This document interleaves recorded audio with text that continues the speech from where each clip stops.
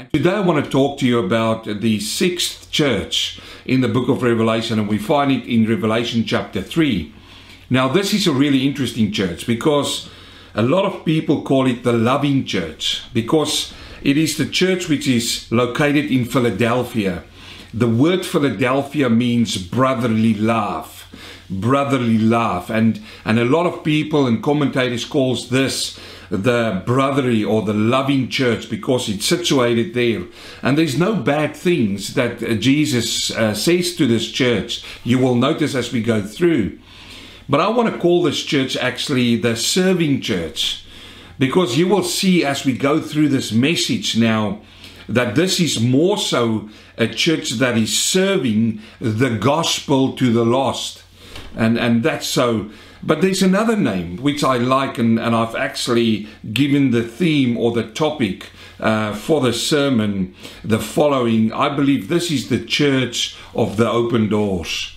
The church of the open doors. And how wonderful it would be that Kingsway Christian Fellowship in Curram Downs is a church with an open door.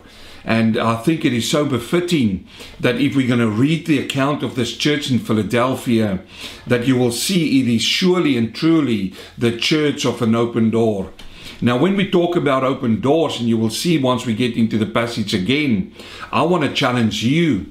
Are you a person of open door? Now, what do I mean by that? Are you allowing God through the Holy Spirit to use you to preach the gospel to the poor and to the lost? Now, brother and sister, dear friend, you are called for that purpose. You are called for the purpose to spread the gospel. There will come a time when the church has been raptured out of the earth, when the church and the Holy Spirit, the restrainer is removed from the earth, then the time for the church to proclaim the gospel is finished. You will see it evidently after chapter 4 going on. We have to get the 144 Jews to preach the gospel. We have to get angels to come and preach the gospel. And this is so evidently the two witnesses that had to come down. So now when the time is right, when the harvest is ripe on the fields, it is time for you to be an open door for God to use to proclaim the gospel. And believe me, the harvest is ready. You know, this is one of in all of our lifetimes, in all of my grandfather's lifetime, my father's lifetime, my lifetime, my children's lifetime, this is the most, great time to preach the gospel, because it is a difficult time. People are reaching out. They want to hear about this hope. We are sitting in a hopeless world. You know, a pandemic came in and it took the hope of people away. You are sitting locked down. You've got nowhere to go. People are bored to their bits. They don't know what to do. And they are reaching out. And when they reach out, you need to be an open door for the Holy Spirit and for the gospel of Christ, which is the power of God, to reach out to these people. So that is the personal application and the challenge, not only to you, but to me this morning. So I want you to think about this church that we're coming to now. It is the sixth city that we're going to see. And this city is Philadelphia, brotherly love. Now, he didn't get his name because of the church. No, this is due to what happened around that, and the name came from one of the people who lived there. But the city was a very prosperous city.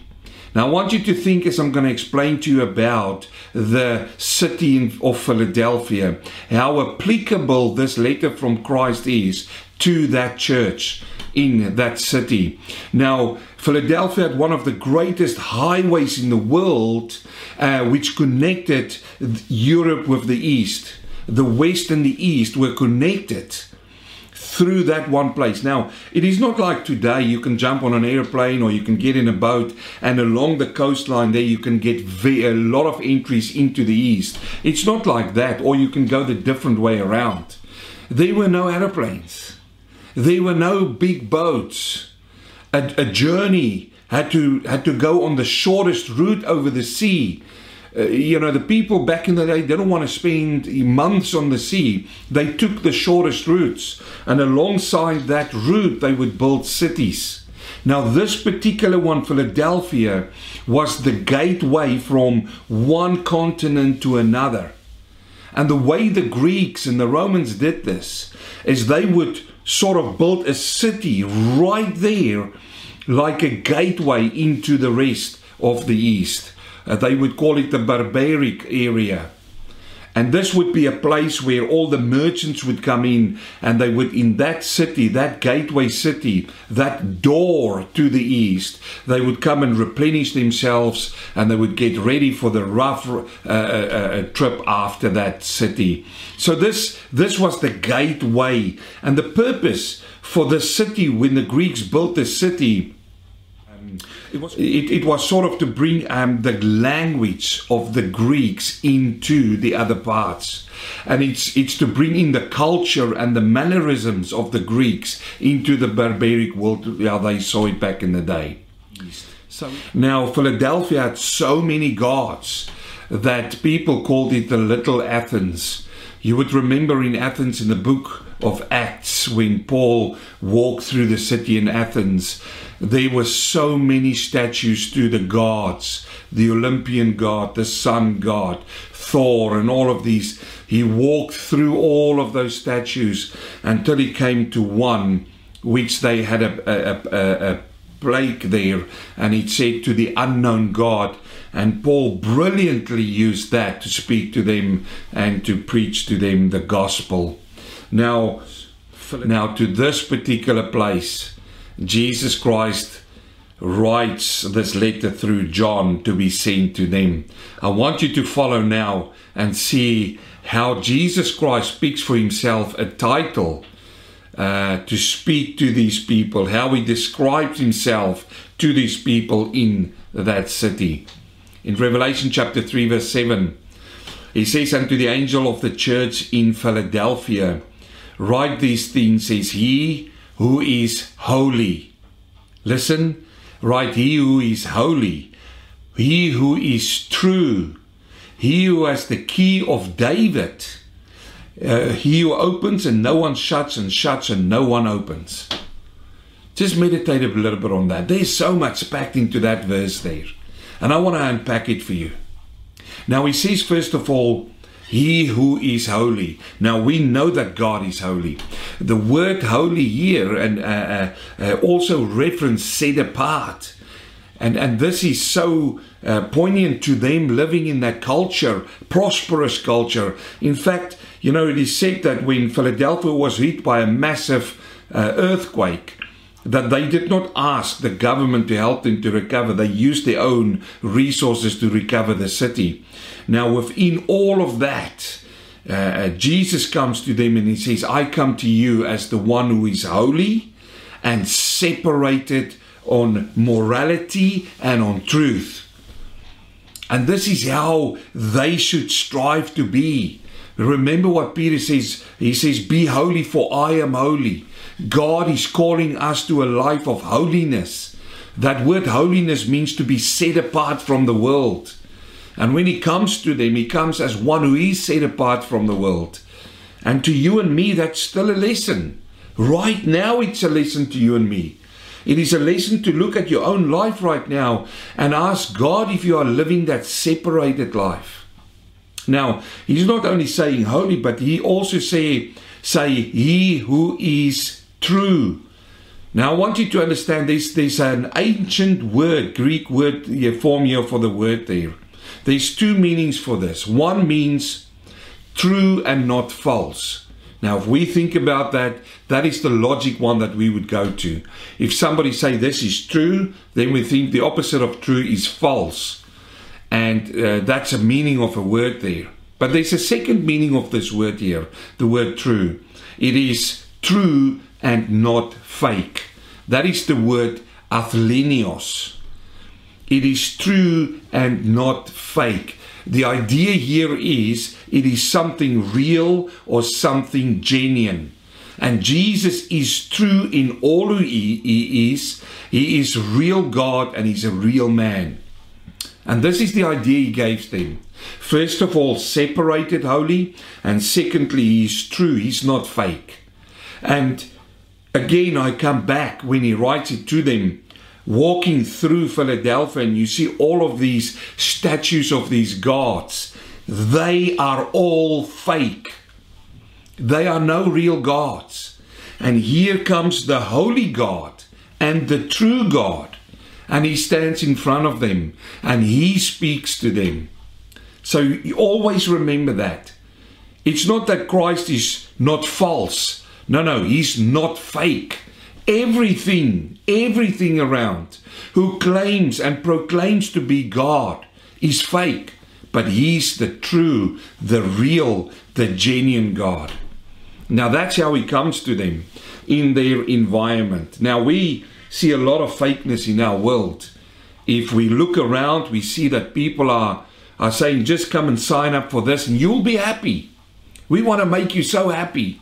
Oh, it's going to cost you a lot of money, but if you pay the money, we will make you happy. And in the end, it turns out to be fake.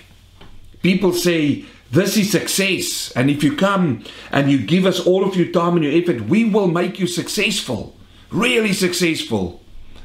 But they can't. It's all fake. Until, listen to me very carefully, until you accept Jesus Christ, repent your sin to him and meet the real true Jesus, that brings within you not fakeness, but it brings within you substance, the substance of the holy and the true God. So now he says to them, this holy and true God, the genuine God, he says to them, he who has the key of David. Have you seen that? Remember what we said a few sermons before. Key gives you the authority and the power. If you've got the key, then you've got the authority to use what's behind the door. You've got the power to utilize that. And now he himself comes and he says to them, he, Jesus, has got the key of David. And then he says, who opens and no one shuts and no one opens. Now, what is he referring to when he uses this phrase, the key of David? What is he talking about? Well, he's referencing or he's quoting the scripture in Isaiah chapter 22, verse 22. And listen to this now, because it's exactly what he says. He says, and the key of the house of David will I lay upon his shoulders. So he shall open and no one shall shut, and he shall shut and no one shall open. Now this promise that was made here in Isaiah was made to a man by the name of Eliakim. Now Eliakim was the servant of Hezekiah, and he served Hezekiah the king very loyal. And then the prophet came to Hezekiah and he came to the people and he said to them, he said to this man Eliakim, will be given the keys of David. No, the key of David. It's not keys. There's only one key. And remember, Eliakim at that point in time would have the authority and the power to listen now to all of the national treasure. That's right, all of it. He's been given the key. He's been given the authority. He's been given the power of all of the national treasure that David and the country had. Not only that, but also over government. So he could rule. He could make a decision and it would stand because he had that key. He had the authority of that. So that was given to Eliakim. Now, obviously, when you read in the book of Isaiah, you see Eliakim as a type of Christ. And here is the fulfillment of that as well, where Jesus comes and he proclaims that now. He says, I have got the key of David. Now, every Jew would have understood this. Every Jew in that church would have understood this because remember, the Jews were studying the prophets. And the Jews would have studied this passage around Eliakim. They wouldn't have known then that Eliakim was a type of Christ. They wouldn't have known that. but they would have understood the key of David. They knew David was the king, and they knew that the king will have the power over the treasury and over the government. So this is so telling for us. Christ is telling this church, and he's telling us today, that he controls the government economy all over the world, even today. You say to me, whoa, wait a minute, preacher. We see what a lot of countries is doing. They are misusing their money, and they are using money to make rockets to kill people, and there is corruption going on. Yes, you're absolutely right. He gives people a choice to use that, but they will give an account of every single penny that God entrusted to them. Don't you worry about them. Worry about you. How are you working with God's blessings? You see, he has got the authority over the blessings over to you. Let me just say it now. If God wants to bless you, he will bless you. He will bless you. He's got the authority and he's got the power to bless you. No one can take that away. It's not luck. It is his blessing, and he says it to them. He's got the keys over David. In other words, he's got the keys to the treasury. Now, I don't want you to think and sit there, wow, God can give me, million, 10 million, $50 million. That's not what it is. Because Paul comes out when he write a letter to the church in Ephesus, and he says to him, I greet you with all of the spiritual blessings of God. Let me say, if God blesses you spiritually, you're a rich man. You're a rich woman.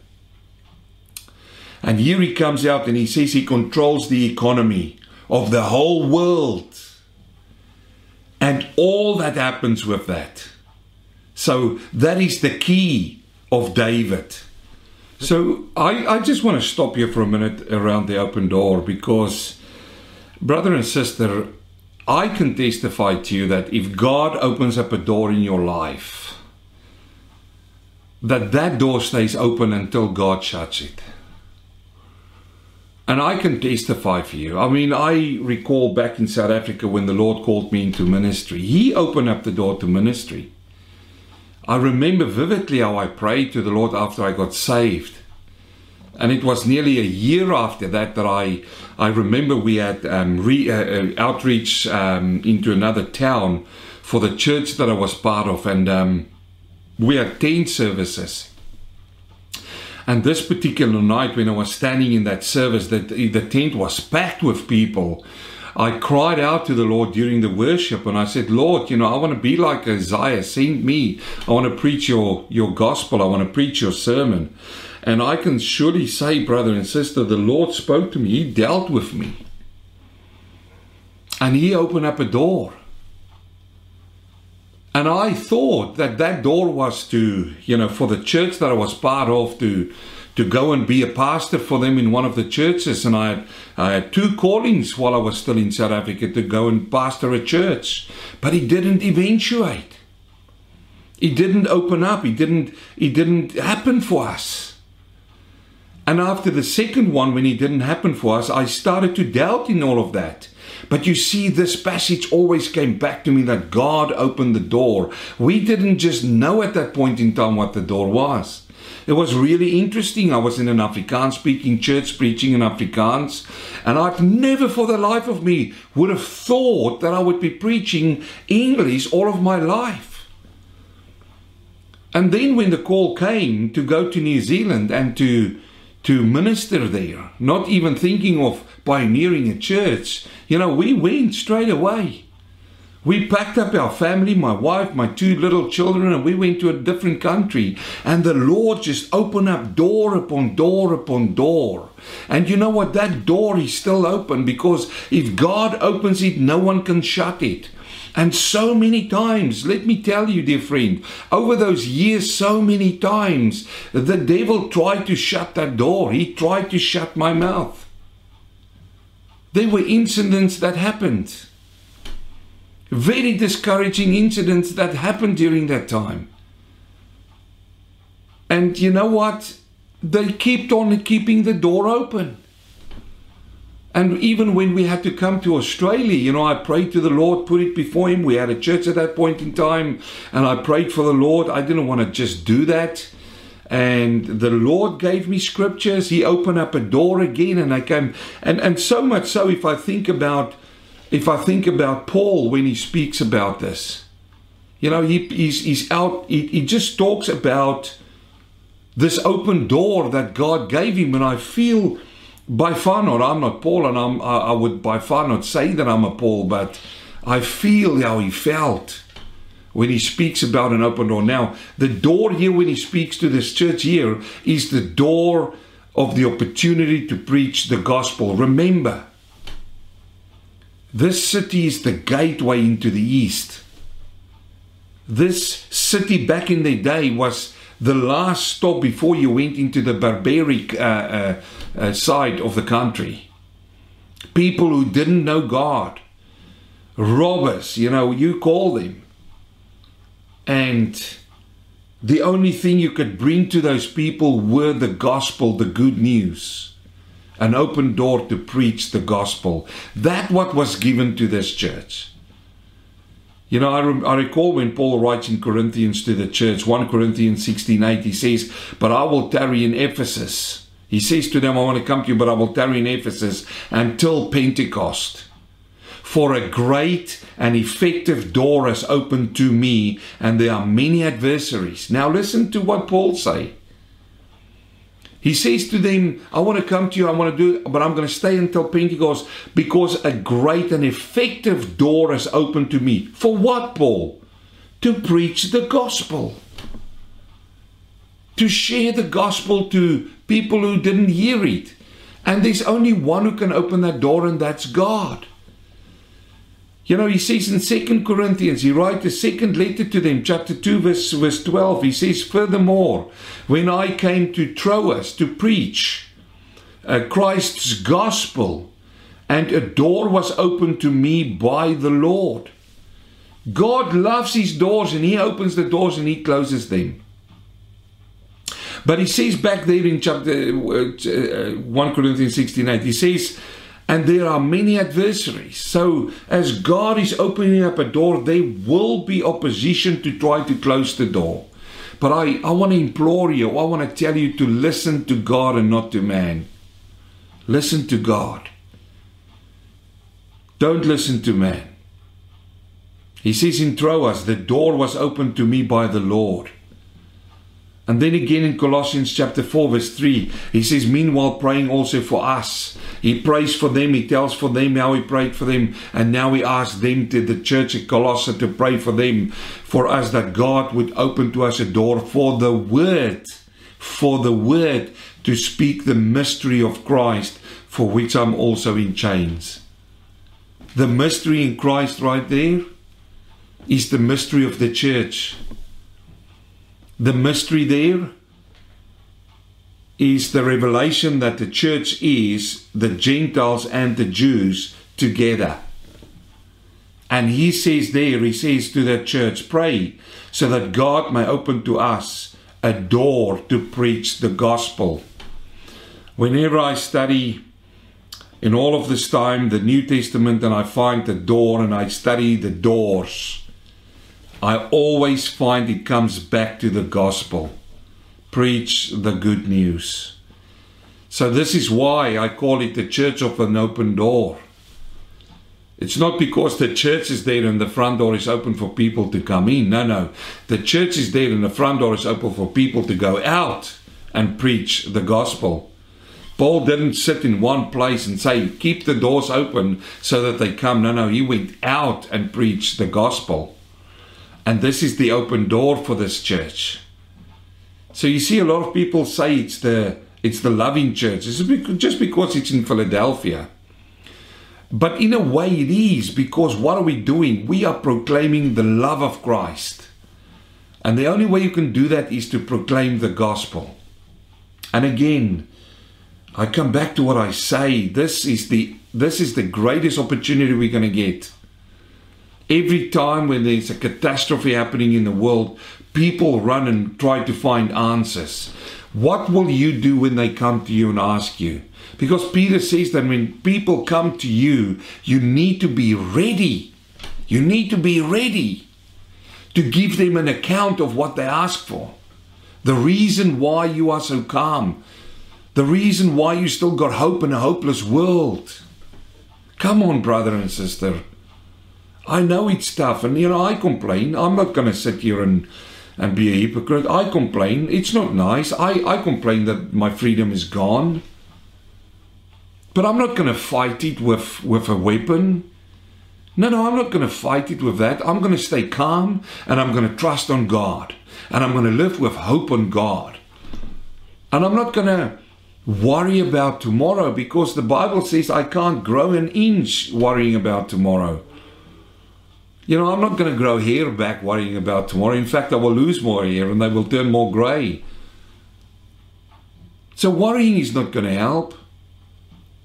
Jumping up and down is not going to help. Now, I'm not saying that we should not have a voice. We do have a voice. But whenever you've got that voice, bring it back to the gospel. Not losing our rights. We are going to lose our rights. I'm just telling you now, and listen to me very carefully.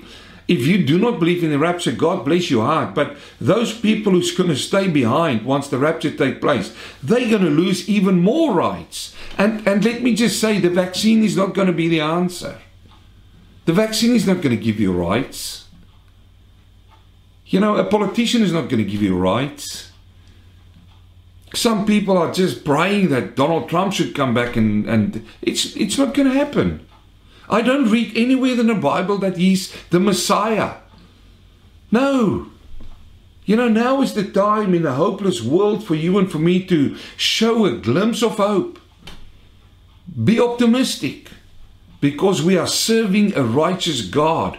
And here we find now that these doors are open. And brother or sister, you might be sitting there and praying for so long. God is the God of the doors. He opens them, and then he says once he shuts them, it's shut. Now let me just say, once it's closed, no one can open it. This door of salvation, this door of the preaching of the gospel. Once it's shut, it is not. And once it's shut, judgment is certain. So while the door is open and salvation is available, why don't you walk through the door? First of all, come to Jesus Christ. Call upon his name. Repent of your sin. Ask him to save your soul. You see what the world is going to. I beg of you, brother and sister, if you're not saved by the blood of the Lamb, dear friend, come to the Savior. Do not delay. Because once that door is closed, then judgment is certain. I wanted to labor a little bit long on the door, because, I feel personally I've got a witness and a testimony about it. And there's so many people who complain about things that didn't happen in their lives. This should have happened and it didn't happen. And sometimes I deal with people who's unhappy in their lifestyles they're living in. And dare I say also, there's sometimes people who's not even happy in their relationships they're in. First of all, you made a lot of choices for where you are today.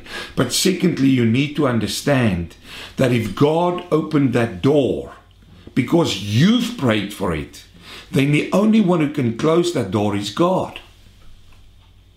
And be careful not to pray to God to close a door when you're emotional. So now he says to them, I know your works.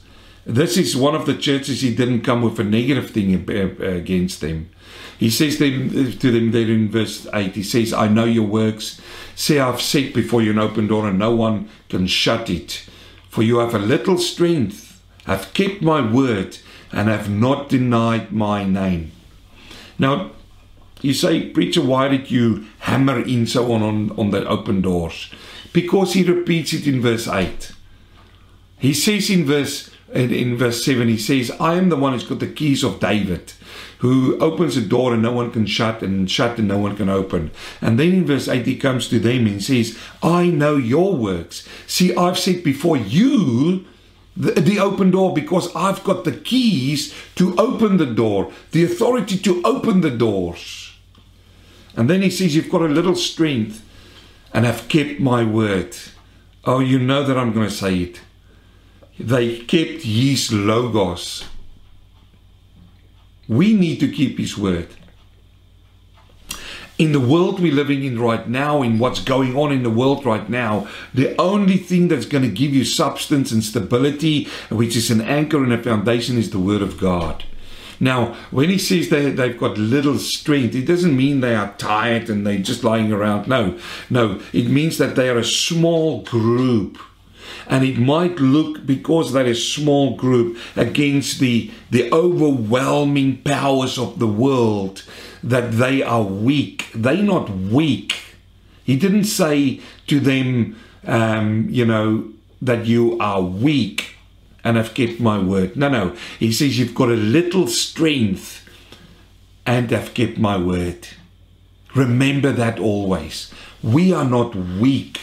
I'm not weak. I'm strong by the grace of God. And although the world overwhelms me, although they might come and take me and put me in jail, and it might, people might look from afar off and say, look at that weak, pathetic Christian. No. I might look like someone who's got little strength against the overarching power of the enemy, but I've got little strength. That's a difference. And I will keep God's word. I will keep his word and not deny his name. Two poignant things that you and I should do. So what will Jesus do for them? Only great. He says to them, you've kept my word, you've got a little bit of strength, and you didn't deny my name. Now see what I'm going to do for you. I love this. He says in verse 9, indeed, I will make those of the synagogue of Satan who say that they are Jews and are not, but they lie. Indeed, I will make them to come and worship before your feet, and to know that I have loved you. That is so wonderful. Those people who think now that they've got the overhand, they will come and worship at your feet. Why will they come? Because you will be in a position. Listen, he said it before. He says that we will reign with him as kings and priests when he comes back in his 1,000-year reign. Kings and priests, each one of us. And that is so wonderful. And now he says that those who lie, who say they are Jews and they are not, the pretenders, I preached about it last week, the pretenders who comes in, and the pretenders is sitting amongst you, between us in the church, in the real church. The pretenders is sitting right there. He addresses them in the other churches. But here he says, those who like that, indeed, they will come and worship before your feet. Don't look now what's going on. Think about what's coming after that. Because you have kept my command to persevere, I will also keep you from the hour of trial, which shall come upon the whole world to test those who dwell on it. Now again, here is a reference to the rapture of the church. He says to this church here, he says to them, I will keep you from the hour of trial. You need to understand that God did not intend for his children to be part of the hour of trial, which will come upon the whole earth. He says it right there. How will he keep us? He will remove us from it. He will absolutely take us out of it. And this is so important for us to understand the whole concept thereof. We are not meant to drink blood. We are not meant to go under the penalty that is owed to Jerusalem and Israel in the last days, in the last 7 years, beyond chapter 4. That was never meant for us. It's meant for the nation. God will deal with his nation. And how he's going to deal with his nation, it's going to affect the whole world. Because he says also to test those who dwell on the earth. To test them. Now, I said it to a brother the other day. I said to him, why would God then leave us to test us again? We've got a living relationship with him. He saved us. He nailed our sins on the cross with him. He said, Tetelestai, it is finished. And then he forgave me my sins, past, present, and future. Now, he is building my faith. How? By the preaching of the word. Every single day as I read the word, as I pray, as I communicate with him in this relationship with him. Why then would he then put me down in the tribulation when things is going to become unbearably difficult on this world just to test me again? Is that how we do it? I mean, if I think when I married my wife, when we were young, we came together, we trusted each other, we got married. Do I now wait, until we're old and say, okay, now for the final test before I accept you as my wife? It doesn't work that way. No, he will test the whole world to dwell on it, and they will be tested with the wrath of God. Listen to it again. He says, I will also keep you from the hour of trial, which shall come upon the whole world. Behold, I come quickly, in verse 11. Hold fast what you have, that no one may take your crown. Okay, let me stop here, and I want to unpack that just a little bit more about the crown. This does not say that you will lose your salvation. This is not what it's saying. You need to study your Bible more, sir, madam, preacher who preaches that. Because this is not an indication. Behold, I'm coming quickly, hold fast your salvation, that no one may take your salvation. No. We need to understand what a crown is for and what we're going to do with the crown. This has got nothing to do with salvation. I know I repeat myself, but I want to repeat it one more time. One more time. This is not saying you lose your salvation. So we read in the Bible about 5 crowns. We find 5 crowns. In fact, that's how many that I counted. There could be, for some people, only 3. There could be more. But I'll give you scripture verses now which demonstrates 5 crowns. First of all, in 2 Timothy chapter 4:7, Paul writes to this young pastor again, and he says, I have fought the good fight. I have finished the race. I've kept the faith. Finally, there is laid up for me, listen now, the crown of righteousness, which the Lord, the righteous judge, will give to me on that day, capital letter day, and not to me only, but also to all who have loved his appearing. What will you get on that day of his appearing? The crown of righteousness. What does righteousness mean? It means to live a life acceptable to God. Okay, he says to this young Timothy, he says, I've lived my whole life. I've fought the good fight. I've finished the race.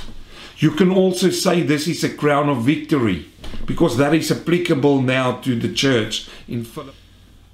He says, but there is for me a crown of righteousness. Now, brother and sister, if you live that righteous life as a child of God, you will receive that crown of righteousness. But then also in Corinthians, he talks about another crown. In 1 Corinthians 9:24, he says, do you not know that those who run in a race, you see, comes back to the race, all run, but one receives the prize. The crown for the victor. Back in those days, they had little leaf crowns which they put on their heads for the winner.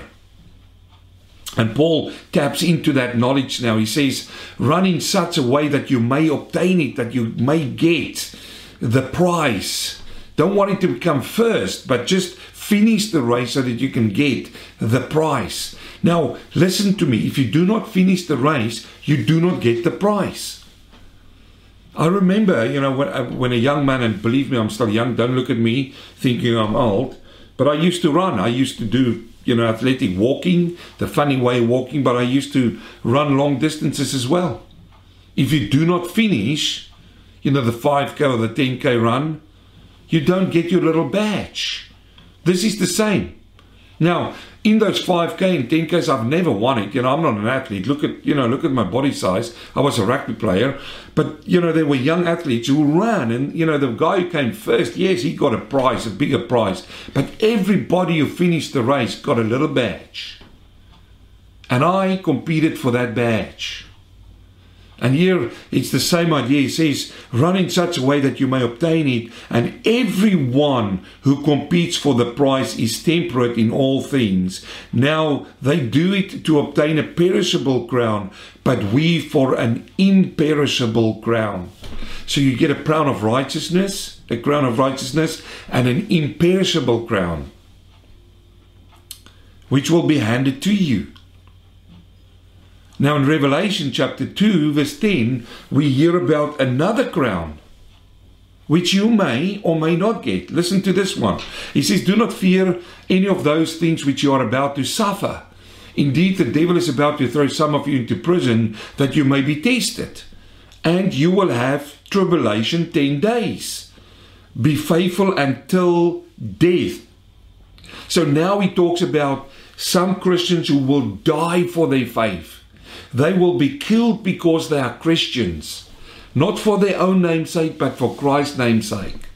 And what will happen then? He says there, and I will give you the crown of life. The crown of life. They will die for their faith, and they will receive a crown of life, the opposite. It's also called the martyr's crown.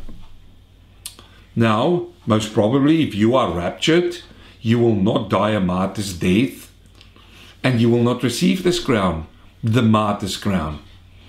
And those who do come to the Lord after the rapture, and who are killed for their faith, who are under the altar, they will get the martyr's crown. If you now live and you die of natural causes and you're a Christian, you will not get the martyr's crown because you were not martyred for your faith. But this is the crown of life. And then in Peter, he talks about another one, Peter. He says 1 Peter chapter 5:4, and when the chief shepherd, which is Jesus Christ, appears, you will receive the crown of glory. The crown of glory that does not fade away. Rewind, Paul says, when he appears on that day, I will get my crown of righteousness. He also says it's a crown which is you can't be perished. It's imperishable. We know about the martyr's crown, but now we hear about a crown of glory, which Peter says we will receive on the day that he appears.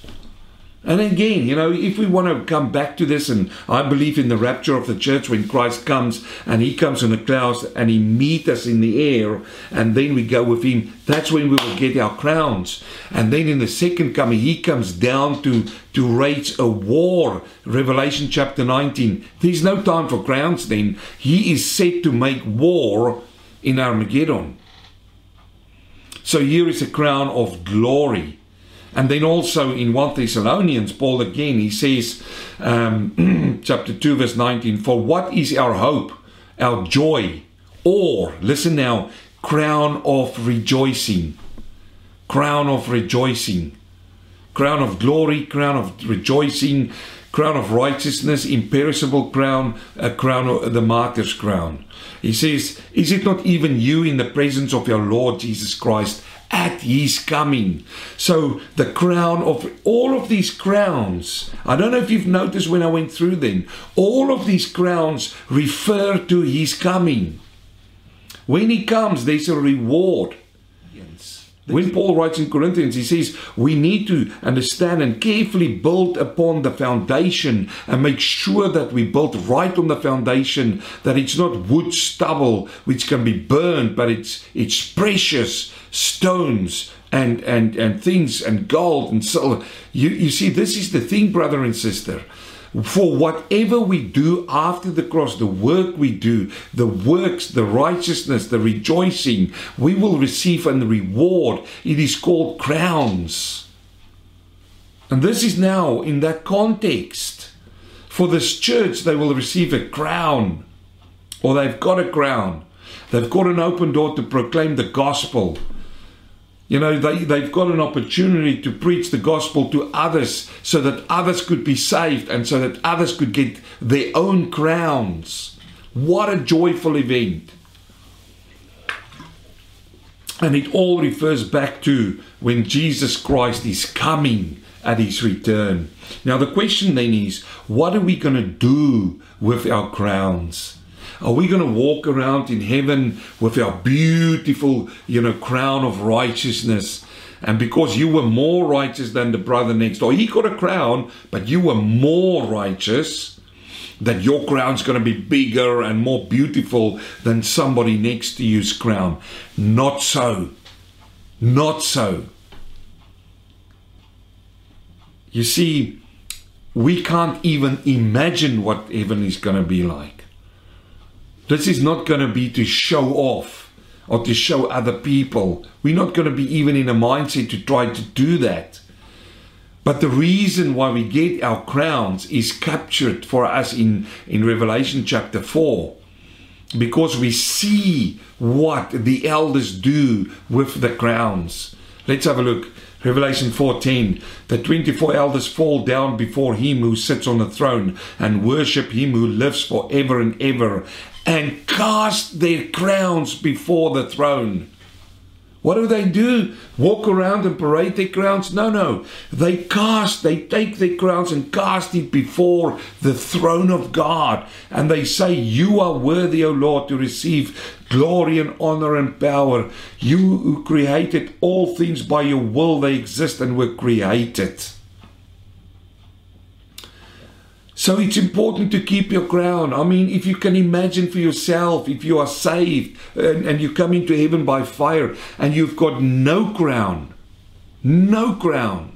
because you were not patient, you didn't hold on to the word of God, you didn't continue to proclaim his name in front of others. You just appear in heaven, and while others are casting their crowns before the throne, you've got nothing to cast before the throne. I know what you're going to say, but preacher, I'm going to be caught up in the worship of God. Yes, you are.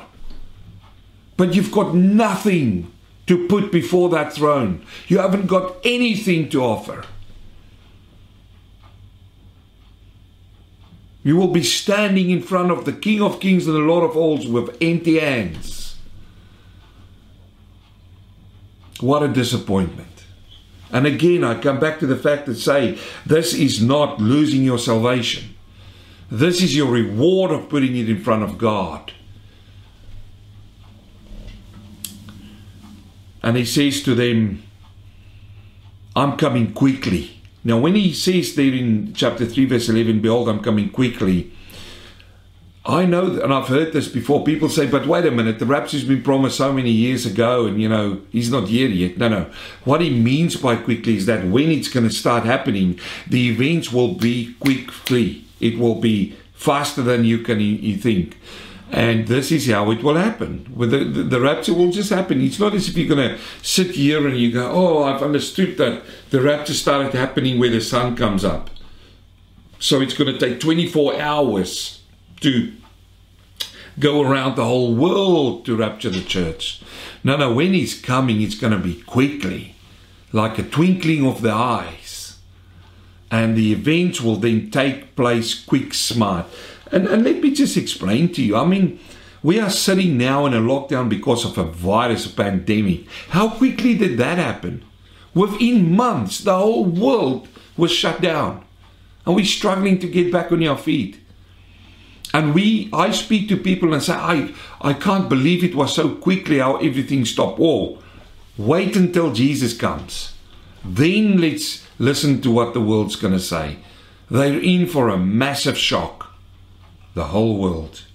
Now, he says in verse 12, Revelation 3:12, he who overcomes, I will make him a pillar in the temple of my God, and he shall go out no more, and I will write on him the name of my God, and the name of the city of God, and the new Jerusalem, which comes down out of heaven from my God, and I will write on him a new name.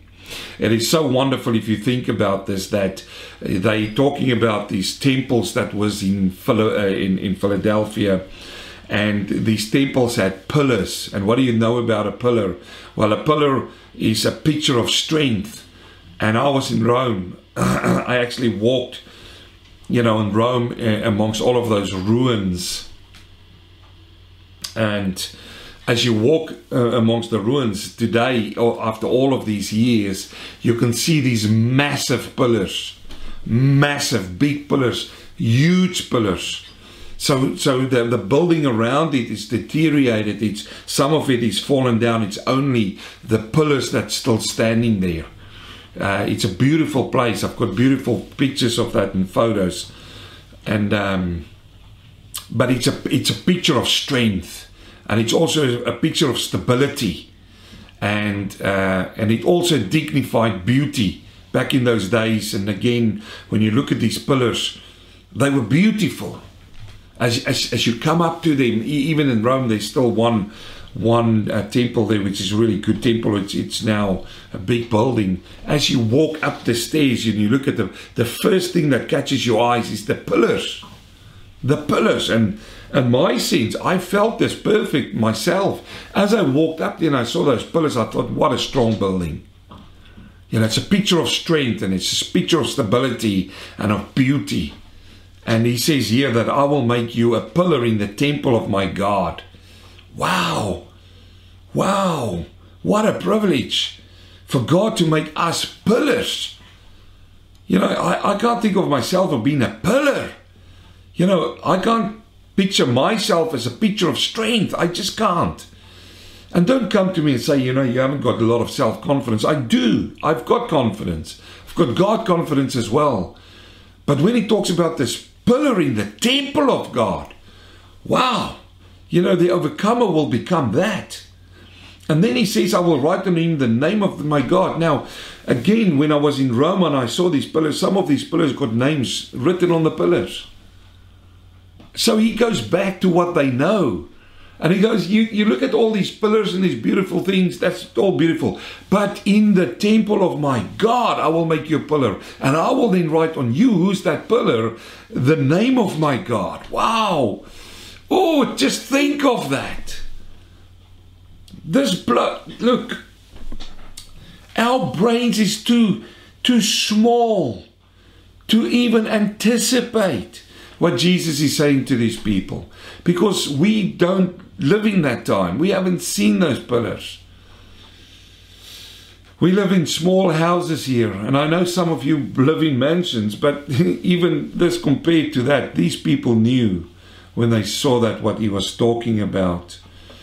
It was not only marks of famous people, but it's marks of identification.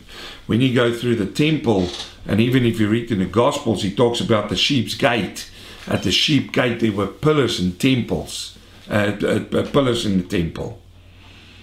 And it showed who that pillar belonged to. Now his name is going to be written on you if you're a pillar, because you belong to God. How wonderful is that? And how marvelous. And then he says, he who has an ear to hear, let him hear what the Spirit says to the churches. He who has an ear to hear, and you hear my words today, you need to hear what the Spirit says to you and to me. Now, I'm going to close off with comparing this to the kingdom parables. And we compare this now to the sixth parable in Matthew 13. And we find it in verse 45. He says again, the kingdom of heaven is like a merchant seeking beautiful pearls, who then, when he had found one pearl of great price, went and sold all that he had and bought it. The kingdom of heaven, remember again, I repeat what I'm saying, but just for your sake and for my sake, he was talking, Jesus, here in Matthew 13 to the disciples, the 12 disciples. He was under the old covenant, okay, in the New Testament. He was speaking to the covenant people.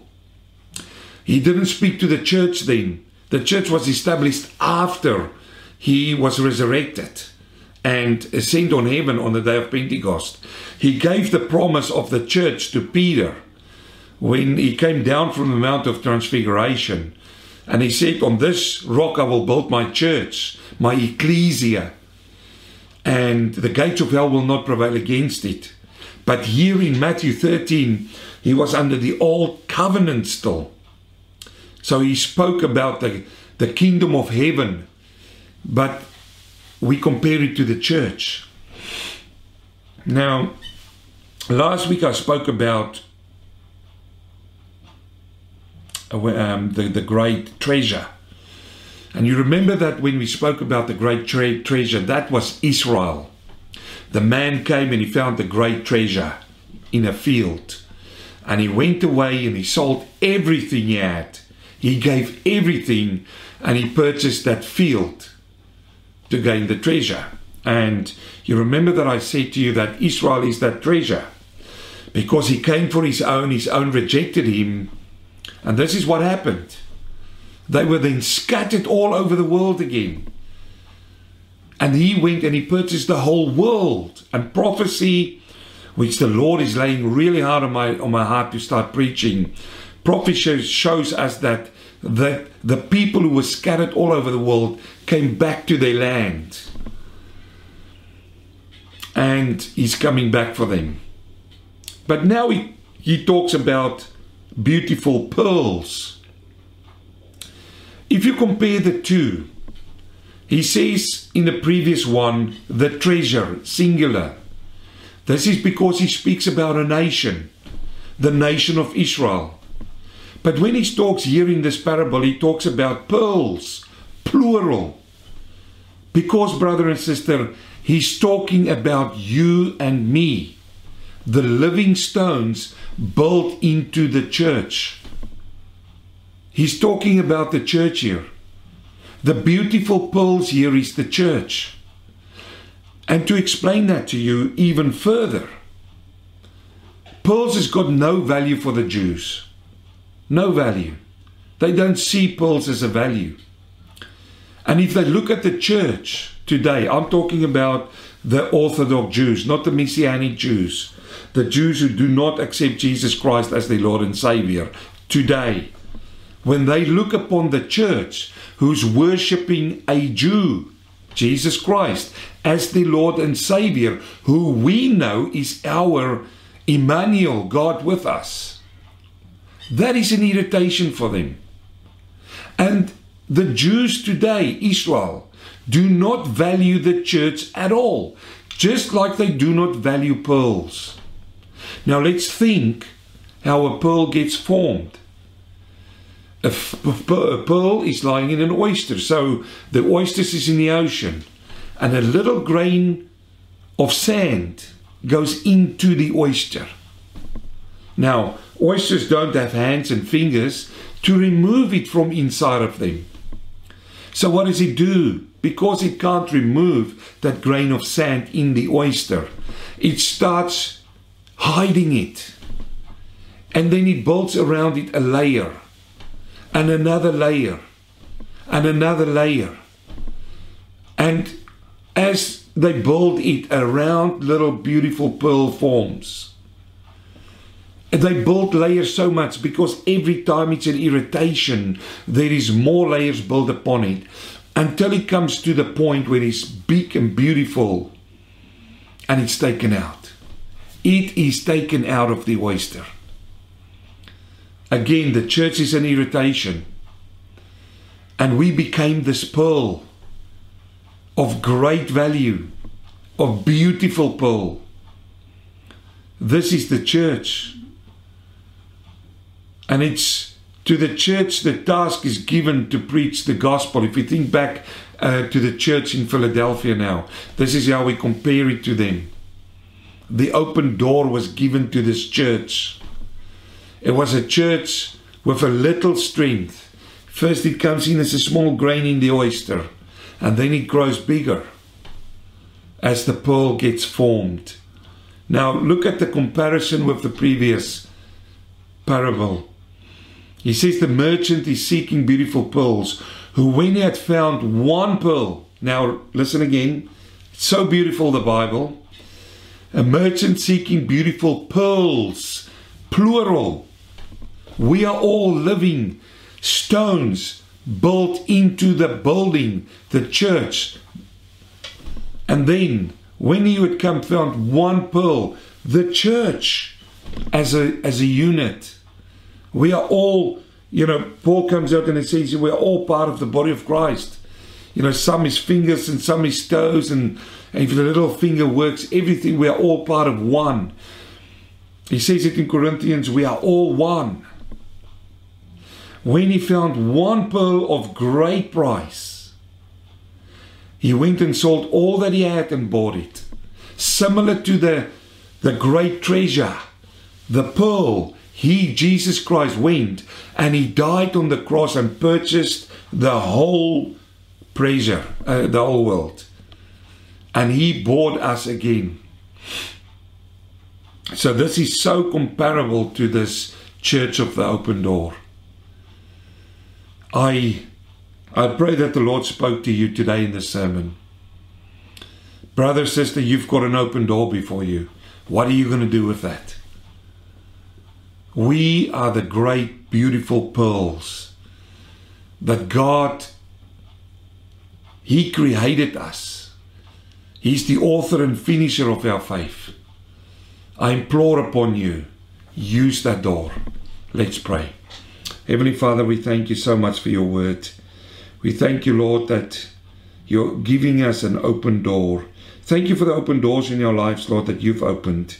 And whilst other people wanted to close them, they can't, because you've opened them. Father, I thank you also for the closed doors, the ones that you don't want us to go through. And help us with the Holy Spirit, Lord, to protect us, to help us to keep our crowns, so that we may worship you and praise you on that great day when you return.